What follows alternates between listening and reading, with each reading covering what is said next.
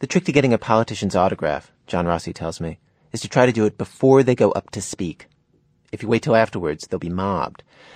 And sure enough, when he spots Pennsylvania's governor waiting to take his turn at a podium, Rossi darts up to him with a special gold pen he brought just for this purpose, and a photo taken in Allentown a couple months ago of him and the governor. In about a minute, he returns with his prize. It says, to John Rossi, with appreciation and friendship, Tom Ridge. Now, what are you going to do with this? Obviously get it framed.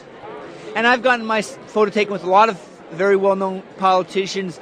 I've, in fact, already gotten Jack Kemp, Pat Robertson, Pat Buchanan, a whole bunch of them over time I've collected pictures of myself with.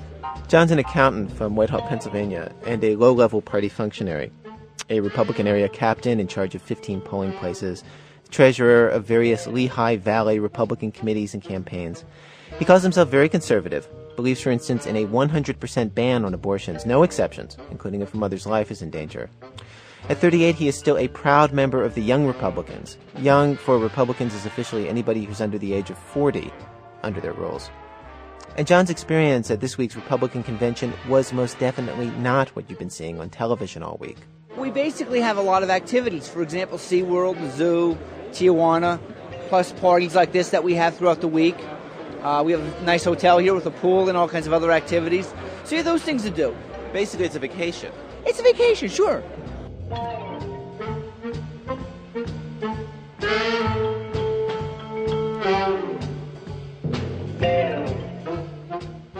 Well, from WBEZ Chicago, it's This American Life. I'm Ira Glass. Each week in our program, of course, we choose a theme and ask a number of writers and performers to have at the theme. And this week we bring you a look at the Republican Party and its convention from perspectives you perhaps have not heard in coverage so far. Act 1, everyday life at the convention. What do those people actually do all day long? Act 2, a Walter Mondale voting, gay rights supporting, unrepentant liberal signs up as a Republican Party member and ends up a delegate to the convention. Act 3, we have the newest installment of Michael Lewis's campaign diaries. If you have not heard these or read these at all, they are some of the most evocative and original reporting anybody's doing this year on the election. Stay with us.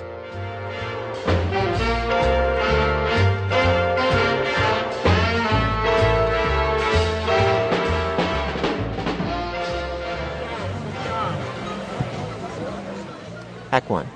Normal life in an abnormal setting. Chances are that if you've paid even a slight amount of attention to what's happened at this convention, you've heard how the right wing of the party dominated the drafting of the party platform, but how the party leadership wanted to look more moderate and inclusive for the television cameras. And so we had key speeches during prime time by pro-choice moderates like Colin Powell and Susan Molinari. Well, in addition to all that, the leadership told right-wing advocacy groups, like the National Rifle Association and the Right to Life organizations, that they would not be allowed to set up booths inside the convention hall. So, a renegade vice chairman from the California Republican Party named Bach Pan arranged to have a 70-foot boat docked just outside the convention hall. The hall happens to stand next to a marina. And 3 times a day, he organized receptions on that boat for different right-wing groups. He stood on the deck and explained. Right now is the gun owner. In the afternoon, there will be Save California 3 Strike You Out initiative. On Wednesday, I will be hosting the National Right to Life, the California Civil Rights Initiative. Last Saturday, I hosted an event for California Educational Freedom. That is a school voucher. Although the official Republican line this week has been that there is peace between the moderates and conservatives in the party, you can measure the distance between the two camps by the distance between the 70-foot catamaran and the convention floor. They're close enough to see each other, but not completely under the same roof. On the boat, people mill around, eat fresh fruit, network. Look at all these people. How are you? So you head up the Irish Republic? Irish for Dole and the Irish American Assembly, yeah. Okay. Do you have a card or something so we can contact you when we head back to Washington? 2 women wearing Viva Dole buttons take flyers from a guy who's wearing a green "Ask me about the National Assembly of Irish American Republicans" button. My father switched, to Republican, and all of us my boys. My father was the national chairman of the Irish Democratic Committee for years. Now he's dead now, and I know he voted for Reagan before he died. It used to be that the Irish Catholics in particular, but Irish Americans period, were far more democratic. Yeah. Now the most recent poll, it's 47% of Irish Americans say they're going to vote Democratic. 43% say they're going to vote Republican. So that's good. It's a sign of the changes in American politics and the vitality of the Republican Party that many of the people who you meet here at the convention have switched over from the Democratic Party in the last decade or so. Over by the navigation equipment, the head of the Gun Owners of America and a guy from the National Rifle Association give interviews to reporters explaining why they're not supporting the Kemp-Dole ticket and making sweeping statements like, I know right now that the ticket right now is going to go down unless they bring gun owners into the fold. I mean, organized gun owners in the country is bigger than the Jewish vote. It's bigger than a lot of other groups that are out there, name groups. At some point during this soiree, someone introduces me to a congressional candidate named Chuck Woislaw. He's a retired professor of electronics engineering running in a mostly Democratic district on the east side of San Jose. Until 10 years ago, he was a Democrat. Now he stands among Republicans in the afternoon sun, wearing a red, white, and blue bicentennial tie. He spent his time at the convention attending seminars run by GOPAC, that's Newt Gingrich's former political action committee. And these seminars are on how to be an effective candidate in the last 2 months of the campaign, how to do fundraising, how to manage your time and your people in the last 2 months, how to respond to the Democratic Party propaganda about Medicare and Medicaid, how to bridge the gender gap, get through to more women. One of the pieces of advice was that Republicans tend to do very well in terms of talking about strategy and concepts and principles and data. And when you talk to a woman, you know, she is more, she's more qualitative rather than quantitative. And she wants to hear things about what you will do or what the party will do or what the platform is that relates to her everyday life. So you have to do it more anecdotal and more related to everybody's lives, which really makes a lot of sense. But don't they think that one of the reasons why there's a gender gap isn't because of the way that Republicans talk about the issues, but because on the specific issues, women as a group don't tend to agree as often with the Republican positions? To some degree. I mean, it may be like, my best guess is a couple, 2 or 3%. Chuck Woislaw has never run for public office before this, and talking to him, you can tell. He is so much more emotionally present than any normal political candidate who you meet. He looks you in the eye. When you ask him a question, he actually answers the question. And he has none of that robotic, not quite human, pod people affect that many political candidates end up having. I retired a tenured professorship to run for office. So I could have been secure in academia, right, as a tenured professor. And why are you doing this? I love my country. I come from a really humble background, and my country has given me opportunity that all I had to do was take advantage of it. I'm the son of a coal miner. Are you somebody who's always wanted to run for office? You've always toyed with it in the back of your mind? No. When did the idea come into your head? Well, I had a family meeting. My daughter and the son, they're grown, college educated, off on their own. My wife and I got together, and I says to my kids, I looks like I might want to take an early retirement. And so my daughter says, why don't you run for office? And I says, you got to be kidding. And I says, do you know what is involved with running for office? You know, the mudslinging and the long hours and whatever, you know. Then all of a sudden my daughter came up to me and she says, and this is what turned my mind, she says, this is our country. We love it. If not you, who then? If not you, who then? And that's when you decided? Yeah.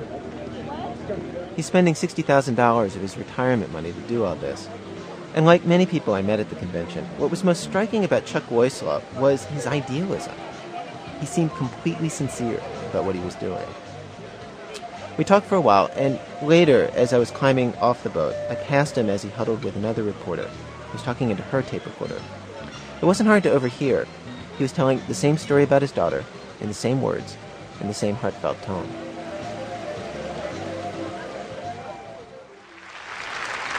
You all know that I believe in a woman's right to choose, and I strongly support affirmative action. And I was invited...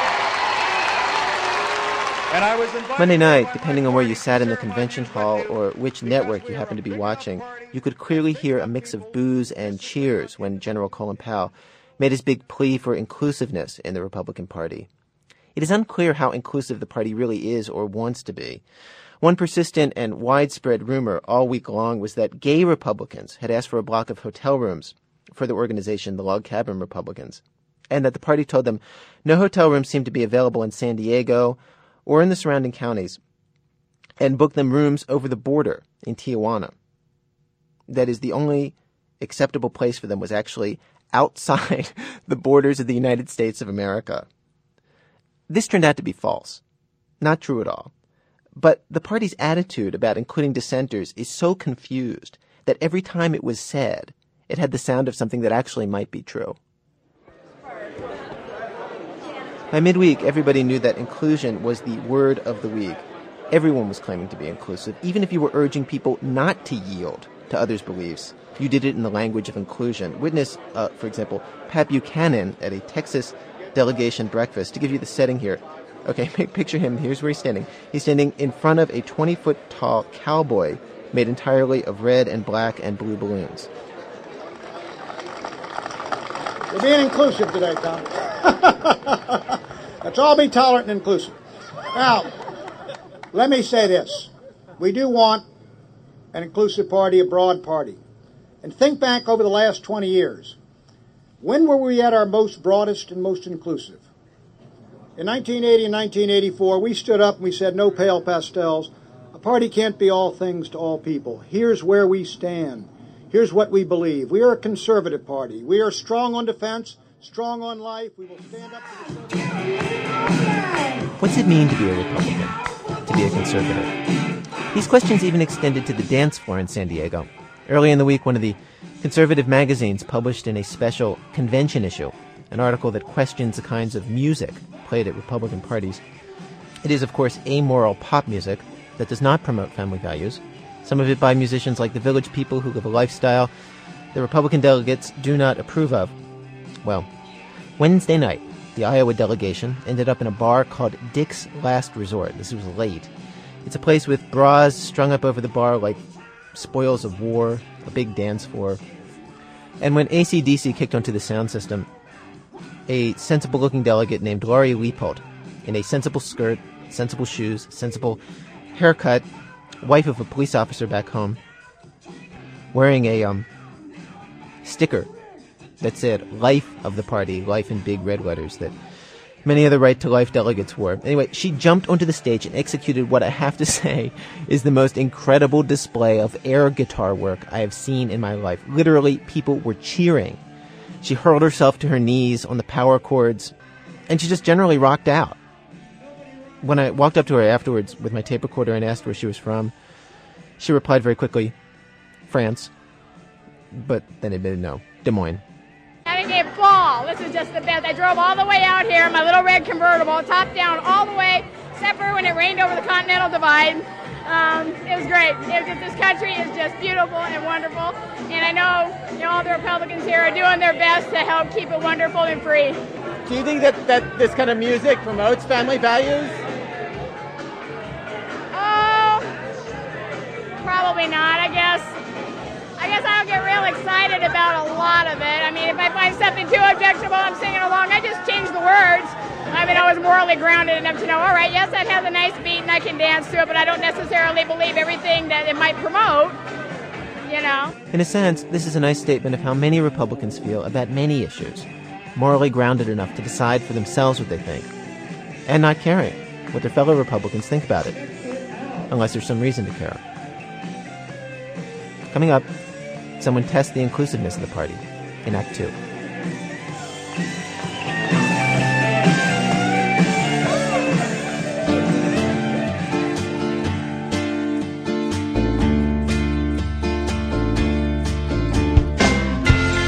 Come with me to San Diego. We will find our kind of people there. Heading south, I'm going where they go. For the sunshine and hot air. Act 2. Hello, my name is Dan Savage, and I am the Republican Party in my neighborhood. I am the Republican Precinct Committee Officer, PCO, for Precinct 1846 in the 43rd District in Seattle, Washington. If you have any questions about the Republican Party, our platform, or any of our candidates, feel free to give me a call. Now, I should point out here that Dan Savage is not just a Republican Precinct Committee Officer. He's also a gay sex columnist, a drag queen, and someone who agrees with none of the principles of the Republican Party. Now, you're probably wondering how a commie pinko drag fag sex advice columnist found a home in the hate-mongering, gay-bashing, neo-fascist Republican Party. Well, let me tell you something, pal. The Republican Party is a big tent, a huge tent. There were no ideological litmus tests at the Republican Party caucuses or conventions that I attended. I didn't have to produce a voter registration card or a picture ID even at my very first caucus. A measure, I believe, of the respect the Republican Party has for the rights of the individual. I just walked through the door, signed on the dotted line, Dan Savage certifies that she considers himself, herself, a Republican, and that was it. Who knew that going over to the dark side could be so simple? Okay, here's the story. Back when Pat Buchanan was posting first and second place showings in Republican primaries this year, Dan Savage got it into his head that the only way to change a political party that he not only disagreed with, but also hated and feared, was to sign up and change it from the inside. So he showed up at his local Republican caucus, which in the 43rd is a small group of Republican holdovers in a big gay neighborhood. And at this point, his story took a surprising turn. Once he arrived, he found out that because he was the only person from the little precinct that he lives in, each caucus is divided up into, a lot of little precincts. Because of that, he was automatically made a precinct committee officer and then automatically won a seat at the county Republican convention. Well, he wrote up the experience that he had at the caucus in the most damning, partisan tone humanly possible and published it in the paper. But, as he found out, his adventure had barely begun. A couple of weeks after I'd traveled over to the dark side, Daniel Meade Smith, chairman of the 43rd Republican Party, wrote me a letter. I think you'll be surprised that the hate-mongering, gay-bashing, neo-fascist Republican Party does not exist in the 43rd, Smith wrote. I invite you to come to one of our meetings and see for yourself. So I went to one of Smith's meetings to see for myself, the 43rd District Republican Caucus.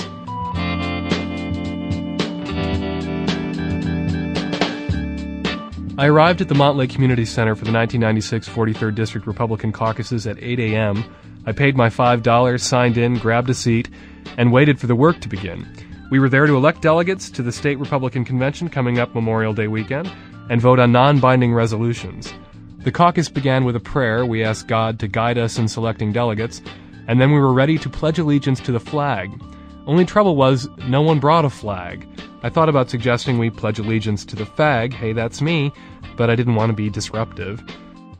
Someone found some red, white, and blue bunting in the back room, tossed it over an easel, and we pledged allegiance to that. The easel was needed post-pledge, so the red, white, and blue bunting to which we had just pledged our allegiance was tossed on the floor.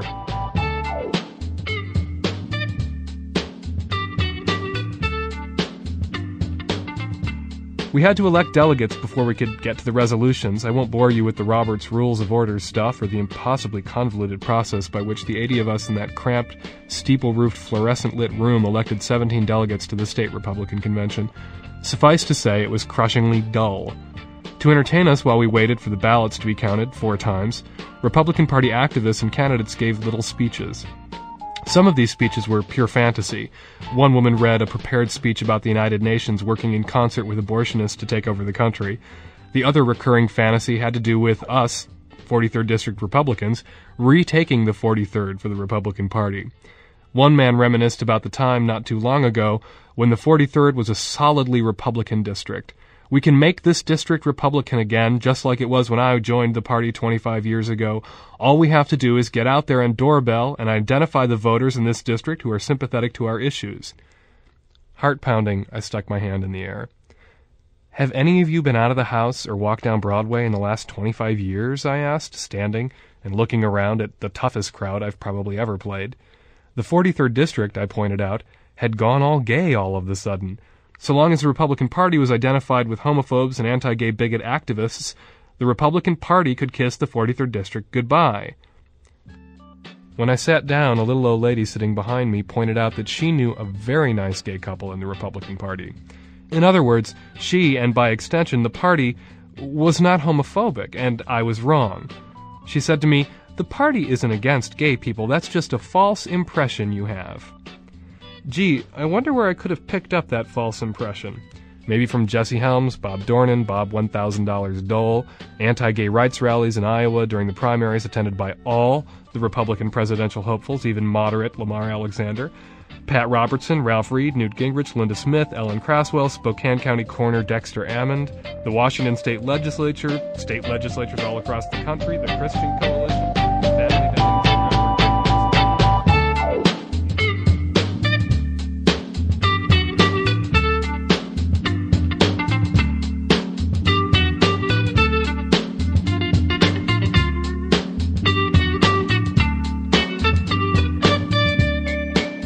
During a break, an attractive middle-aged man approached me. He was a little angry. "I was offended by you forcing me to take responsibility for Jesse Helms." As if the Republican Party isn't responsible for Jesse Helms. One woman wanted to know why she should support gay people since gay people didn't support her when her home was burned down by arsonists. The arsonists weren't gay or anything, but where were gay people when she needed them? Another pointed out that some gays had broken the windows of the Republican Party headquarters, so who's oppressing who? Another man took me aside during a break to let me know that the gay bashing within the Republican Party wasn't for real. It was only to get out the vote and motivate the front lines. Well then, I guess that makes it okay. I'm happy to be vilified and scapegoated and denied my civil rights so long as it motivates people to go to the polls. Disenfranchisement is a small price to pay to increase voter turnout.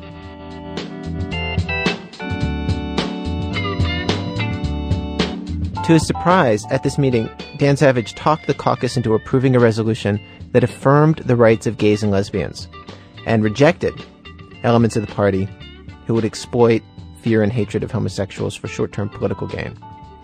He could not wait, after this victory, to get to the county convention. As an official delegate, Dan Savage would be allowed to vote there, he'd be allowed to make amendments, he would really be allowed to play a role. He planned to vote in these straw polls they have at these things for the most conservative Republican candidates, in this case Pat Buchanan for president, and for the governor of Washington State he was going to vote for Ellen Craswell, who opposes gun control and gay rights and moral decay, and who he loathes. Dan Savage's thinking was that the more extreme the Republican ticket would end up being, the more likely they would lose in the general election, and the more likely that the party would eventually abandon this more conservative wing. A few weeks later, the big day arrived, the King County Republican Convention, my first major party function. Hats, speeches, amendments. I bounded out of bed at 7 a.m. And ran to meet my new friend Steve at the QFC on Broadway. Steve attended his precinct caucuses way back in March with the intention of getting himself elected a delegate to the county and state Republican conventions. Like me, he joined the Republican Party out of a sincere desire to move the GOP to the center. Kindred spirits, we decided to attend the county convention together.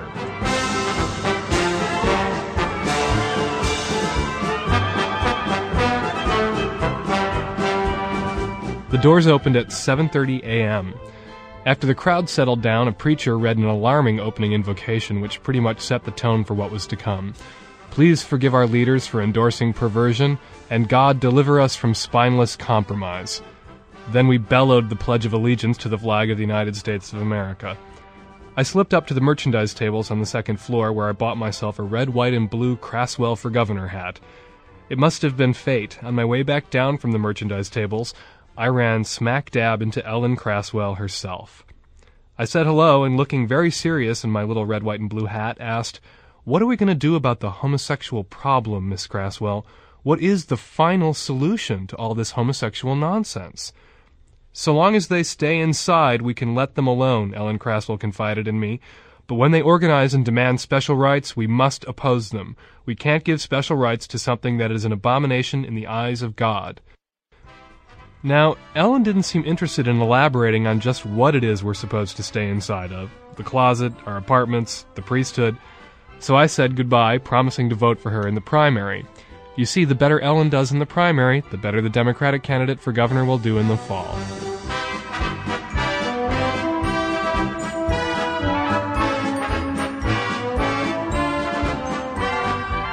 I made it back to the convention floor just in time for the opening of debate on the party platform. The King County Republican Platform is a document drawn up by committee that lays out what the King County Republican Party stands for. And here's the beautiful part. Delegates are allowed to propose amendments. Once an amendment is proposed, the amendment sponsor is allowed to speak, followed by a few people in favor, a few opposed. After that, the sponsor gets another minute or so to address the floor. I was a delegate. I had amendments, and so I would get to address the convention over and over and over again. And as amendments are time-consuming, determined delegates can grind the convention to a halt. The first section we were to vote on was the preamble, in which we acknowledged God to be our creator and the family as the foundation of our culture. We embraced free markets, recognized that tax and regulatory burdens are a threat to our freedoms, yada, yada, yada. Before we could vote on the preamble, and it hadn't occurred to me to amend the preamble, a delegate proposed that a line be added, stating that the party was open to all who accept its basic principles, regardless of race, religion, sex, or national origin. After debate, the first resolution of the day passed by a distressingly narrow margin. Race, creed, sex, national origin, something was missing. Steve approached the microphone and proposed that the just-passed amendment also be amended to include the word sexual orientation. Well, Steve's amendment was soundly defeated by a voice vote that, though untabulated, sounded to me like 1,589 to 11. Then the Liberty section was up for a vote. I dashed to a microphone wearing my Ellen Craswell hat and proposed this amendment. As respect for the rights of the individual are the bedrock of Republican values, the King County Republican Party hereby recognizes the fundamental human rights of gay and lesbian American citizens. We reject elements on the fringe of the Republican Party that would exploit fear and hatred of gay and lesbian American citizens for short-term political gain.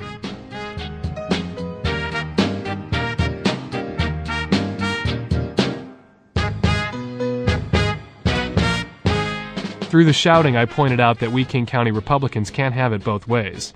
We can't say in one breath that we oppose discrimination and with our next breath support discrimination against gay and lesbian American citizens. So let's vote on it. Do we, the Republicans of King County, recognize the fundamental rights of gay and lesbian American citizens, or do we not? Well, we do not. After some heated debate, the names I was called, pervert, sodomite, Democrat, my amendment was voted down. After my amendment failed, a woman in a Craswell hat approached me. "Why are you wearing that hat?" she briskly inquired. "Because I'm for Craswell." "You know where she stands on gay things, don't you?" Having recently had a conversation with Ellen herself, I most certainly did. "But I'm not," I smilingly informed my new friend and fellow Craswell supporter, a single-issue voter.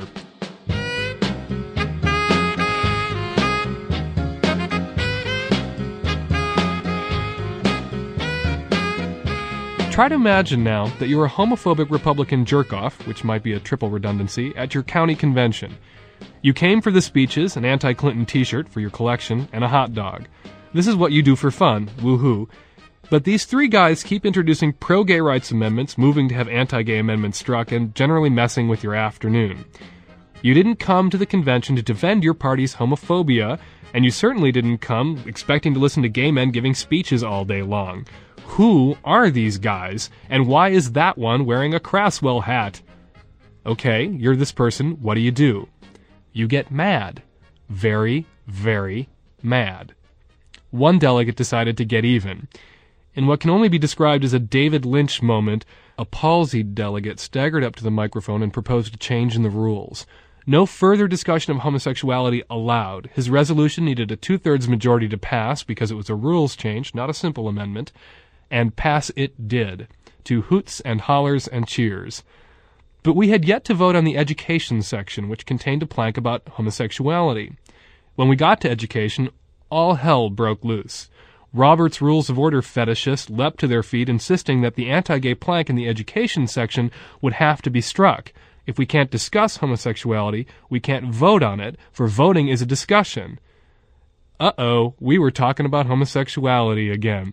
People were booing, shouting, oh, the humanity.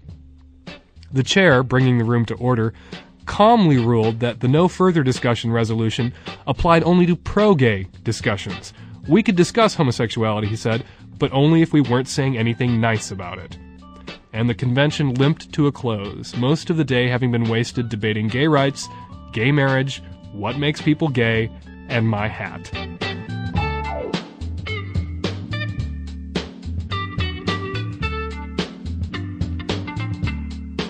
What I learned.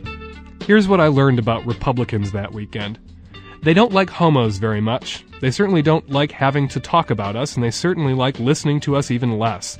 But they do like beating up on us in their platforms. So King County Republicans, I'll make you a deal. Leave us out of your platform in 98, the next convention cycle, and I'll stay away from your convention. But if we're in the platform, I intend to return.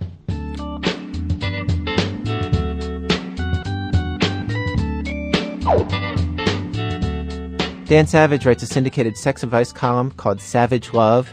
He's a writer and editor at a weekly Seattle paper called The Stranger. Coming up, Michael Lewis and more unusual stories of Republican Party politics.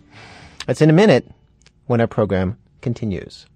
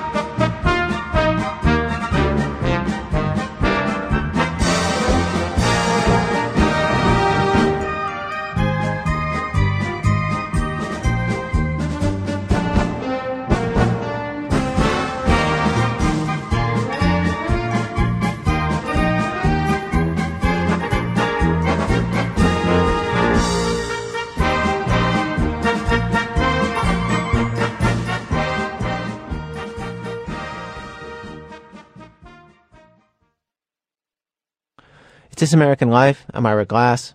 Each week on our program, of course, we choose a theme, bring you a variety of writers and stories and storytelling styles. Our program today is about the Republican Convention, Act 3, Campaign Diaries. Throughout this year, we've been bringing you the reportage of Michael Lewis. He's publishing his campaign diaries in the New Republic. And I say this pretty much every time we have him on the show. He's writing about corners of the election process that nobody else is. He just has this eye also for the telling, revealing little moment and detail. Regular listeners to our program or regular readers of his know that at some point during this election year, Michael Lewis became mesmerized with a presidential candidate by the name of Maury Taylor. Maury Taylor ran in the Republican primaries. He shows up in this installment you're about to hear. He is outspoken, and he is the founder and CEO of Titan Tire and Wheel, and he goes by the nickname The Grizz. For these campaign diaries, Michael Lewis not only attended the Republican National Convention, he also flew to Russell, Kansas, Bob Dole's boyhood home. August 7th. I don't really expect anyone to answer the door of Bob Dole's house in Russell, Kansas, but I stopped by anyway, just to see what might happen. When you travel with Dole, you see the world as it is constructed by the Dole campaign, until you almost forget there is a world outside of it, where people do the unexpected. Indeed, as I reach for the screen door, I half wonder if some SWAT team will leap out of the bushes and haul me back to Bob Dole's campaign plane, Citizenship, for questioning. But Dole is a few days behind me, and the neighborhood remains undisturbed by politics. The only sign that I'm in the right place is the faded pink mat beneath my feet. Welcome to the home of the Doles, it reads. After a single ring, the front door swings open, and an elderly woman steps outside. Just cleaning up before Bob gets here, she says. It's Bob Dole's sister, Gloria, and she's as matter of fact as Dole himself. She then disappears inside, leaving the door open for me to follow. I do.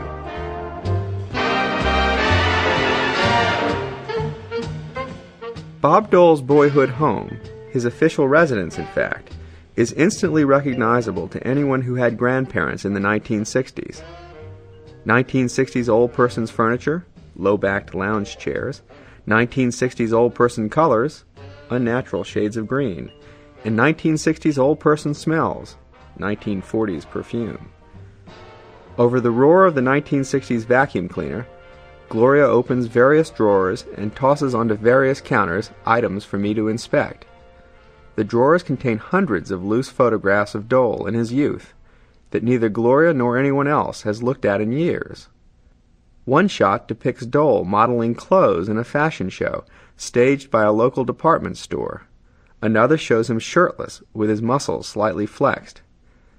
As a collection, they capture both Dole's natural obedience, he always poses, and his intense physical vanity. How many 18-year-olds in 1940 lifted weights? He looks like a movie star, I say to Gloria. He was a movie star, she says quickly. He is a movie star. The whole thing happened so fast, it seems only natural that I'm ransacking the home of the Republican presidential nominee.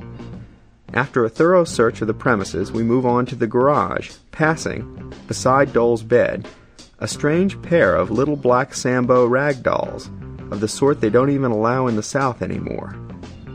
The inside of the garage is a welter of ancient possessions that have long since ceased to serve any useful purpose.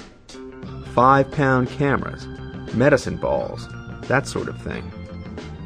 The outside is equally unremarkable, save for the jury-rig system of sausage-shaped weights that Dole used to rebuild his arm after the war.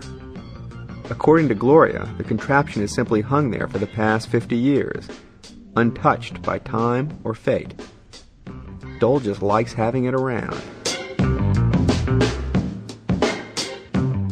As I watch the white rope spool through the eye of the silver pulley, I realize I am also watching Bob Dole's campaign in microcosm. Somewhere in America, Dole is either giving a speech or preparing to give a speech, in which he invokes the place where I now stand and the things he once did here. Now let's just take Bob Dole, he'll say, typically. Nothing special about me. Grew up in a small town. Dad wore his overalls to work every day for 42 years. Was proud of it. Grew up in a basement apartment. 6 of us. To make ends meet. In Russell, Kansas. Didn't have any money, but we had lots of values.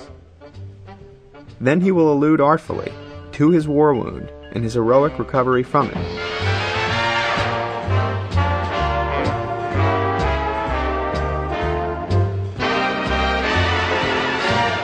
The insistence on the importance of events that have occurred 50 years ago in a place where he hasn't lived for 35 years is more than a little strange. It's as if Dole has made a bargain with himself and with those who would judge him, which enables him to cease all serious self-examination after the age of 25. The deal is something like this. Dole agrees to believe that it was worth it to have his arm and his vanity shattered for the sake of his country. In return, the country agrees not to question what lurks inside him. Thanks to a single decision he made 50 years ago, he is forever the war hero. It's a strangely stunted view of 73 years on the planet.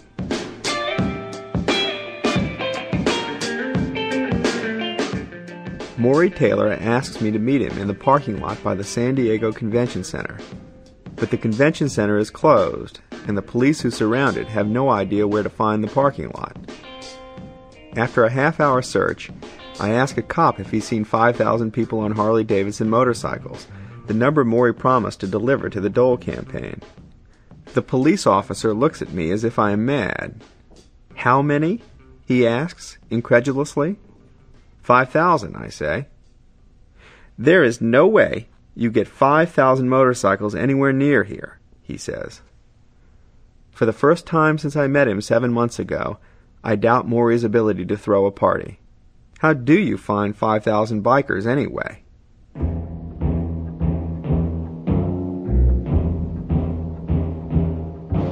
Soon enough, I find the parking lot. It lies directly behind a small cluster of protesters, a half-mile or so from the convention center. It consists of maybe 4 acres of concrete at the back of which is a stage. Over the stage is an American flag, and in front of the flag is a huge banner. It reads, Titan, America's newest tire company. That's Maury's company.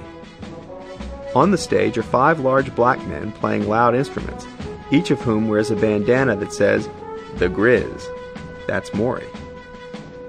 At the front of the stage, with a cigar jutting straight out from his mouth, gyrating slightly to the funk, is Maury.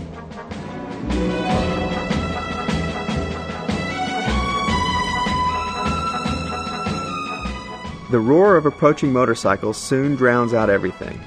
Not 5,000, but 7,000 motorcycles are streaming across a bridge. They are ridden by 7,000 Republicans and led by half the United States Congress and various local bigwigs. Newt Gingrich and Trent Lott, Ben Nighthorse Campbell and Dick Armey. But from the moment the bikers arrive at the gates, the Dole campaign ensures that pretty much everything goes wrong. Dole's promise to attend causes the police to keep 6,800 bikers out on the highway. Letting them in will prove too much of a security risk, they say. The thick line dutifully comes to a halt and the bikers wait, restlessly. The Dole campaign goes back and forth until everyone involved is thoroughly unhappy. An hour or so later, the Dole campaign finally admits that Dole won't be coming. The effect is immediate. The senators and congressmen vanish. As the politicians exit out the back gate, the 3,000 or so bikers who remain on the highway enter through the front.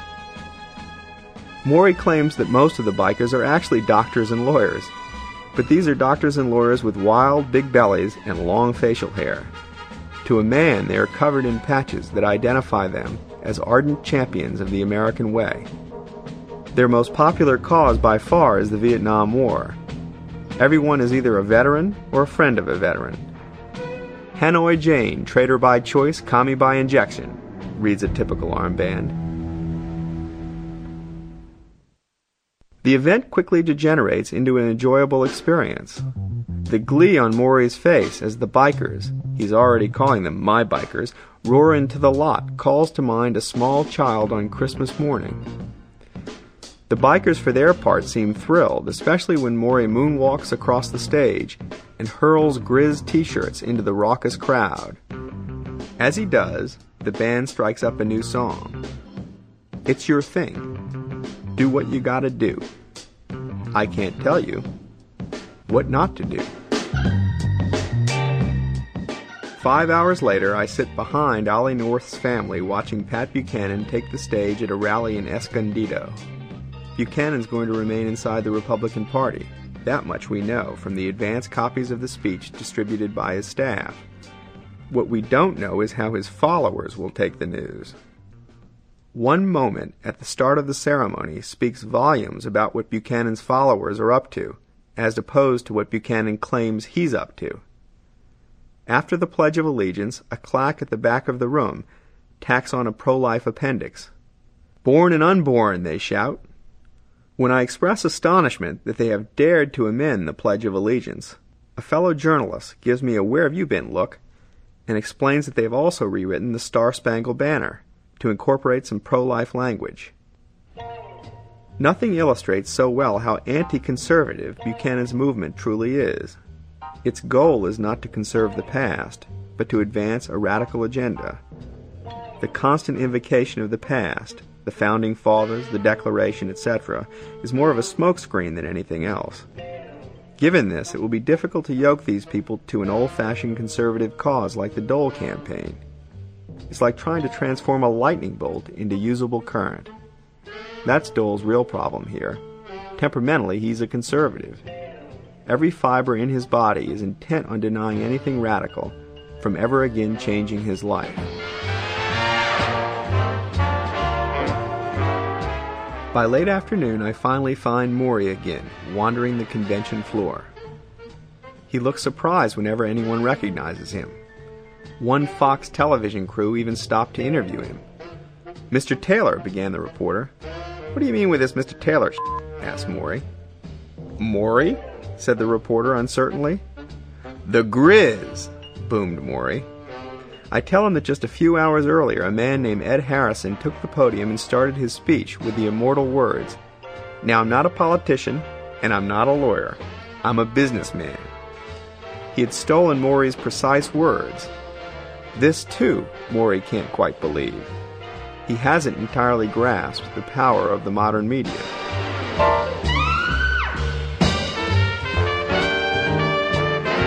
I have decided it's finally time to leave him. and I'm wondering how to break the news. The Taylor campaign has come to an end, at least for the moment. I have forgotten the general rule of American politics. If you hang with Maury Taylor, the action will follow. The rule continues to obtain. We're sitting in the section reserved for the primary candidates when Pat Buchanan appears for the first time on the convention floor. He's already got maybe 50 journalists with him. He quickly accumulates another 100, plus several hundred delegates keen to shake his hand.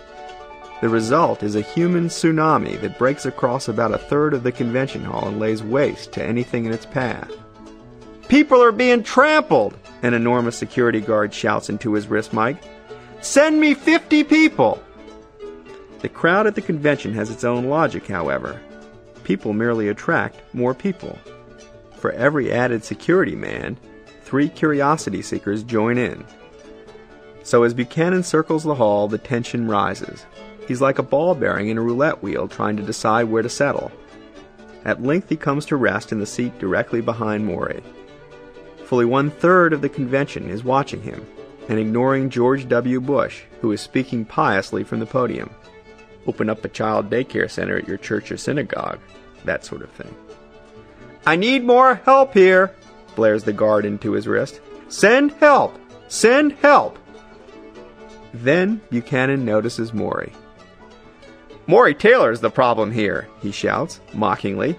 "He's ruined the convention." "Did they do this to you when you got here, Maury?"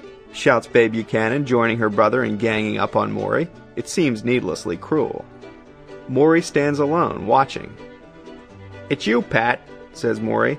"Leave Shelley with me, and take these people out in the street." The two former rivals vie to condescend to one another. Buchanan is winning on points, until he pushes it 1 inch too far. "Where's the keg, Maury?" he shouts. "Go get the keg." Maury looks up, licks his lip, and says, "Hey, Pat, you're unemployed now." Then he turns to the cameras. "He needs a job," Maury explains to the world's news media. "Or else he'll have to take unemployment." Gerald Ford and George Bush speak, but no one around Buchanan listens. All eyes focus on the troublemaker, who is giving serial interviews to the networks. At last Nancy Reagan appears to eulogize Ronnie, which is strange. Republicans behave as if he has already died, whereas Nixon, who has actually died, is treated as if he were still alive. She is followed by Colin Powell. Then comes what I am sure will be the defining moment of the convention. Powell raises his voice above the crowd and proclaims his belief in abortion rights. The convention rises to its feet to applaud. I turn around and meet Buchanan's gaze. "Any reaction?" I ask, idiotically. In these circumstances, it is, as a rule, impossible to think of a decent question. "What?" he says. "Any reaction?" I shout. But the noise from the crowd is too loud.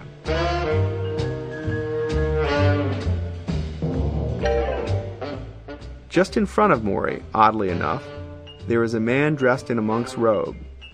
On the back of the robe is a sign. It reads, "Diogenes went through the streets carrying a lantern. He held it up to strangers and said he was looking for an honest man." Dole has invited Maury to join him on the stage Thursday night, but Maury has for the second time in as many days declined Dole's invitation. He figures it will merely be another meaningless free-for-all with everyone who ever thought of running for office crammed onto the stage. Although Maury's aides plead with me to try to change his mind, I can't honestly tell him he's wrong. It's nothing personal, though he is still irritated that Dole lacked the sense to address 7,000 raving loyalists on motorcycles. It's just that convention life is less than it's cranked up to be, he's decided. In the morning his plane will take him, and his friends, to Las Vegas.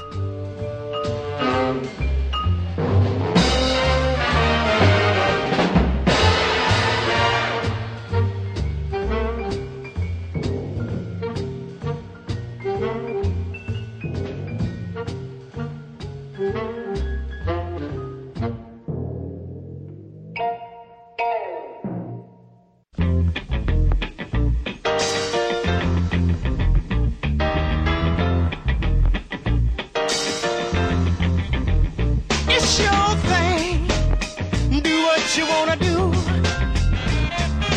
I can't tell you who to sock it to. Michael Lewis, his campaign diaries appear in the New Republic. This will be in this week's issue. I can't tell you who to sock it to. If you want me to love you, maybe I'll wait. Believe me, woman, it ain't no big deal. Oh, you need love now, just as bad as I do. Makes me no difference now who you give your thing to. Oh, it's your thing. Act 4, Party in the Killing Fields. Political conventions, of course, are basically big, glorified TV shows, but they're also the stuff of memory. Photo snapping and autograph seeking was everywhere in San Diego. Well, Cassandra Smith's father and grandfather were both Republicans, black Republicans, because of the ethic of self-reliance and because of Abraham Lincoln, and they were trying to change the Republican Party from the inside. And she has this memory of one convention. I can't swear that I was the only 10-year-old Negro girl at the 1960 Republican Convention. But with the scarcity of black Republicans, especially as enthusiastic as my father, I think I can make the claim. You'll see democracy in action, Daddy promised. Yes, history in the making. You'll be the only kid in school to see Dick Nixon in person. I wasn't impressed. I'd just seen Soupy Sales at the state fair, and Nixon was only a vice president. Besides, I'd seen his face every morning when I came downstairs for breakfast. Above the fireplace, in a kind of Republican shrine, surrounded by a gray china elephant and a stack of I Like Ike buttons, hung a photo of my father, John Smith, and Richard Nixon shaking hands. It was taken in 1958, when Nixon was vice president, and Daddy was one of 9 young Republican vice chairmen. They are standing toe-to-toe, wingtip to wingtip, their hands clasped in a no-nonsense handshake. They even look a little alike. Same height and build, the same oversized square head, shiny gray suit, intent unwavering stare. I understand now that these photos were staged for the party faithful, but in 1960, I thought that Dick Nixon and my father were best friends, blood brothers who had cut their palms and clasped them together in a sacred ceremony preserved on film. Daddy was proud of that photo, framed it, bragged on it, and made sure his daughters kept it dusted. As far as he was concerned, he and Dick were comrades from the front lines. His old friend was about to be promoted from vice president to president, and we were traveling to Chicago to cheer him on. We'd been in Chicago a couple of days, and Mother and I still couldn't get into the convention. Every morning, Daddy had left us waiting while he searched for spectator tickets. When we finally got inside, the seats were in the nosebleed section. I was troubled. If Nixon and my daddy are such good friends, why are we sitting up here? The next day, we were in luck. The Republican women had planned to wear yellow dresses to a demonstration. Mother wore hers, and we slipped onto the convention floor. What can I tell you about a convention from the eyes of a 10-year-old? Mostly I saw belt buckles, breasts, and bellies, red, white, and blue balloons, the crush of bodies, funny hats, popcorn, the smell of Old Spice and Aqua Velva, grown-ups shouting and pushing like a bunch of kids, crushed toes, Texans in 10-gallon hats, and Goldwater delegates who never gave up trying to make you wear their buttons. We joined the parade of Republican women, marching round and round the floor, demonstrating for or against something. Somehow we were spotted as frauds and led through the exit doors and into the midday sun. The International Amphitheater was in the middle of the stockyards, and although most of the slaughterhouses had closed, the smell of death was everywhere. Nearby, Darling and Company, the last of the rendering firms, was boiling down hides, hooves, heads, tails into glue. When the wind was right, you could smell it as far as Hyde Park 4 miles away. But on a windless August day, we couldn't breathe. We covered our eyes and mouths. We begged the guards to let us back in or send a message to Father. We were stranded, alone, in a vacant lot overgrown by weeds. By now, I'd had it with Dick Nixon and decided the photo was a fraud. The convention nothing but a staged circus. We had been abandoned, locked out. I still haven't found a political home. This year, the Republican talk about inclusion makes me nervous. They repeat it too often and with too little evidence. But this week, for the first time since 1960, I had a calm political discussion with my father. I was surprised. Although he's proud of Colin Powell and still likes Republican economics, he feels as left out as I do. The party hasn't changed, he admitted. They don't want us, not unless you do what they tell you. That's my problem. I never did what they told me. And for the first time, he explained to me the reason we didn't get tickets to the convention floor in 1960. The state party leaders wanted him to run for the one office usually reserved for blacks. Instead, he ran for a mainstream position, and won. And that's how we ended up in a vacant lot that smelled of death, pounding on the doors to get in.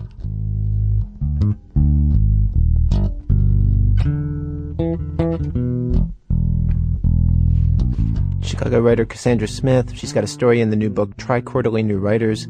Music by the late Oscar Brown III.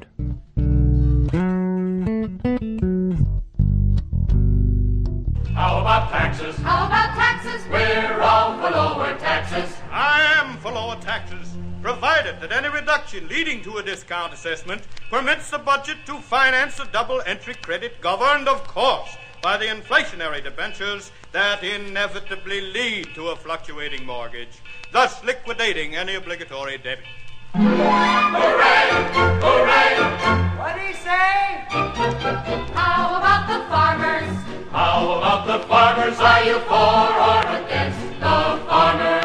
On the contrary, if a foreclosing policy is maintained as to an equitable percent of parity, a munificent bounty should evade the tillers of our soil, negating the marketing aspects of crop rotation as outlined in Form 77B. Well, our program was produced today by Peter Clowney and myself, with Elise Spiegel and Nancy Updike, contributing editors Paul Tuff, Jack Hitt, and Margie Rocklin. Hey, want to hear an outtake? Sure you do.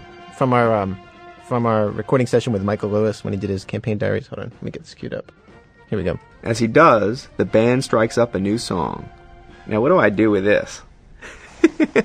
I don't know what to do with it. It's your thing. I can't do that. Special thanks today to Mark O'Brien, to John Connors for music help, to Bill Wheelhouse of Illinois Public Radio. As he does, the band... I can't do this.